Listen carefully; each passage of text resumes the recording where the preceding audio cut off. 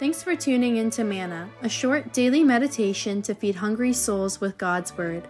These episodes were prepared by ordained ministers for a radio broadcast called Voice of the Church and are now republished by the Reformed Perspective Foundation, a Canadian charity that applies biblical truth to the issues of our time. Here's today's serving.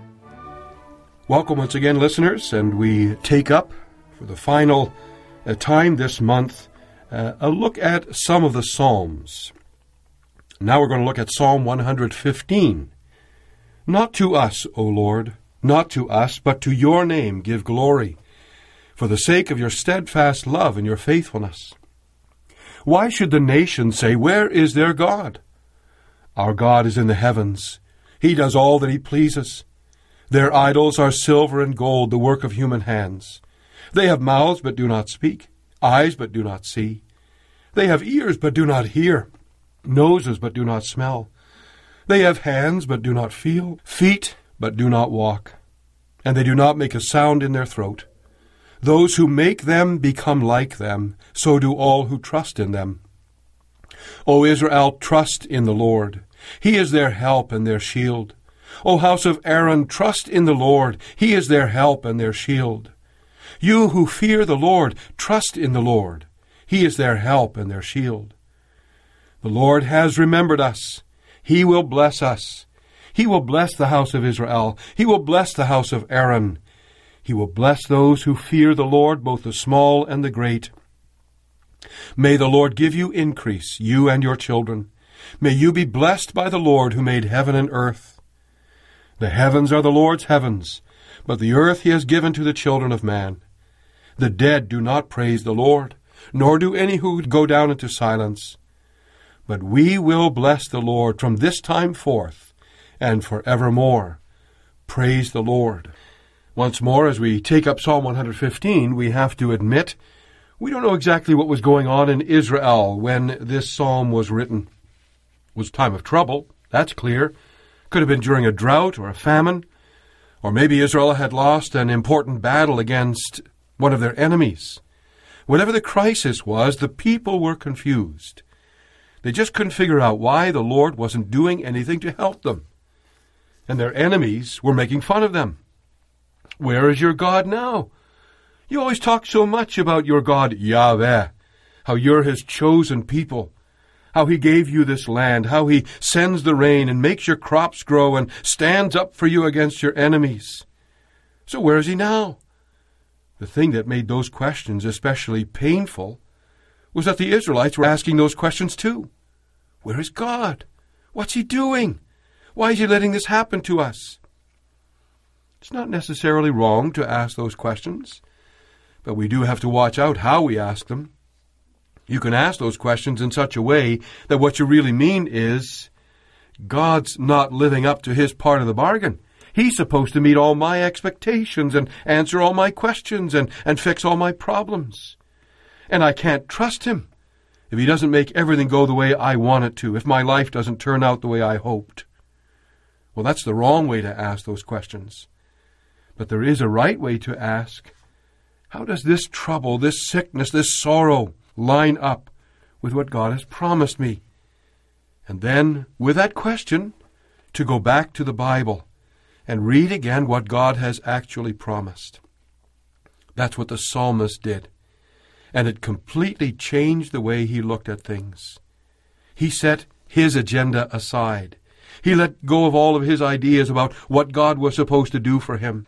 And he submitted himself to God's agenda. That's what he's saying in those opening words of Psalm 115. Not to us, O Lord, not to us, but to your name be glory because of your love and your faithfulness.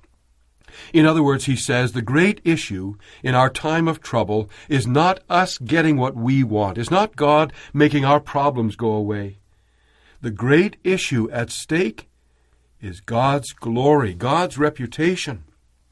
Now, when we're in trouble, we naturally think that the best thing that could happen is that God would make our problems go away because of what we believe. We believe we can only be happy if our lives go the way we want them to. But God says, maybe to our surprise, That's not my highest priority, making things happen the way you want them to. My highest priority in your life is to glorify myself. That doesn't mean that we just have to kind of resign ourselves to that and say, well, I guess God cares more about His glory than about what happens to me. No, this is good news for us. Because when God called us to be His people, He attached His glory to our salvation. His reputation depends on how He treats us. So we don't have to worry about how things will turn out for us. Because in the most important sense, we already know how things are going to turn out. When God adopted us to be His children, He said, this is what I'm like. I can love my enemies. I can love unlovable people like you. In fact, I do. And I can forgive guilty sinners. I sent my own Son to die for you, and so I showed you how far my love can go. And so the psalmist turns the mockery of the enemies of Israel back on them. You want to know where our God is? We'll tell you where our God is. Our God is in the heavens. He does all that He pleases. This is how we can settle our own fears and doubts when we're in trouble. We can remember, our God is in the heavens, and He does whatever pleases Him. We call that God's sovereignty. God is in absolute control of all things. Sometimes people think that makes God some kind of puppet master and makes us puppets on strings. It means He doesn't have to answer to us for what He does, and that there's no rhyme or reason to what He does. So we can never be sure how He might decide to deal with us. But God has told us what pleases Him. Paul says in Ephesians 1, God made known to us the mystery of His will. God showed us what He has in mind, according to His good pleasure, which He purposed in Christ, and that is, He's going to bring all things in heaven and on earth together under one head, even Christ. He's going to overcome all the damage and division and brokenness of sin and restore all things, including us. And this is how God has worked out what pleases Him. In Him, says Paul, we were also chosen, having been predestined according to the plan of Him, and here's His sovereignty, who works out everything in conformity with the purpose of His will. That is God's purpose in all that He does, to bring Himself glory, and particularly by saving us and redeeming the universe, rescuing the universe from sin through Jesus Christ. And no matter what might happen in your life or mine, God will always use it to serve that purpose. That's why it ultimately doesn't matter if God makes my problems go away or not. Because no matter what, I know He's going to glorify Himself by saving me. Psalm 115 is a part of a collection of psalms that the people of Israel sang every year at the Passover. God commanded them to celebrate the Passover every year. That made them remember the time when they were slaves in Egypt. Pharaoh at that time, to them, certainly looked invincible. And the gods of Egypt, who had given Pharaoh so much power, seemed all-powerful themselves. They looked so capable. They had mouths and eyes and ears and noses and hands and feet. But when God came to Egypt to save Israel, those gods didn't say or do a thing. And it was clear. They couldn't speak, or see, or smell, or hear, or feel, or walk, or even utter a sound with their throats, for that matter. And when Israel celebrated the Passover every year, that's what they remembered. Their sovereign God and their powerless enemies. And this is what we need to do when we are in a crisis. We need to look at God. We need to remind ourselves our God is in heaven, and He does whatever pleases Him. And remember what He has done to save us.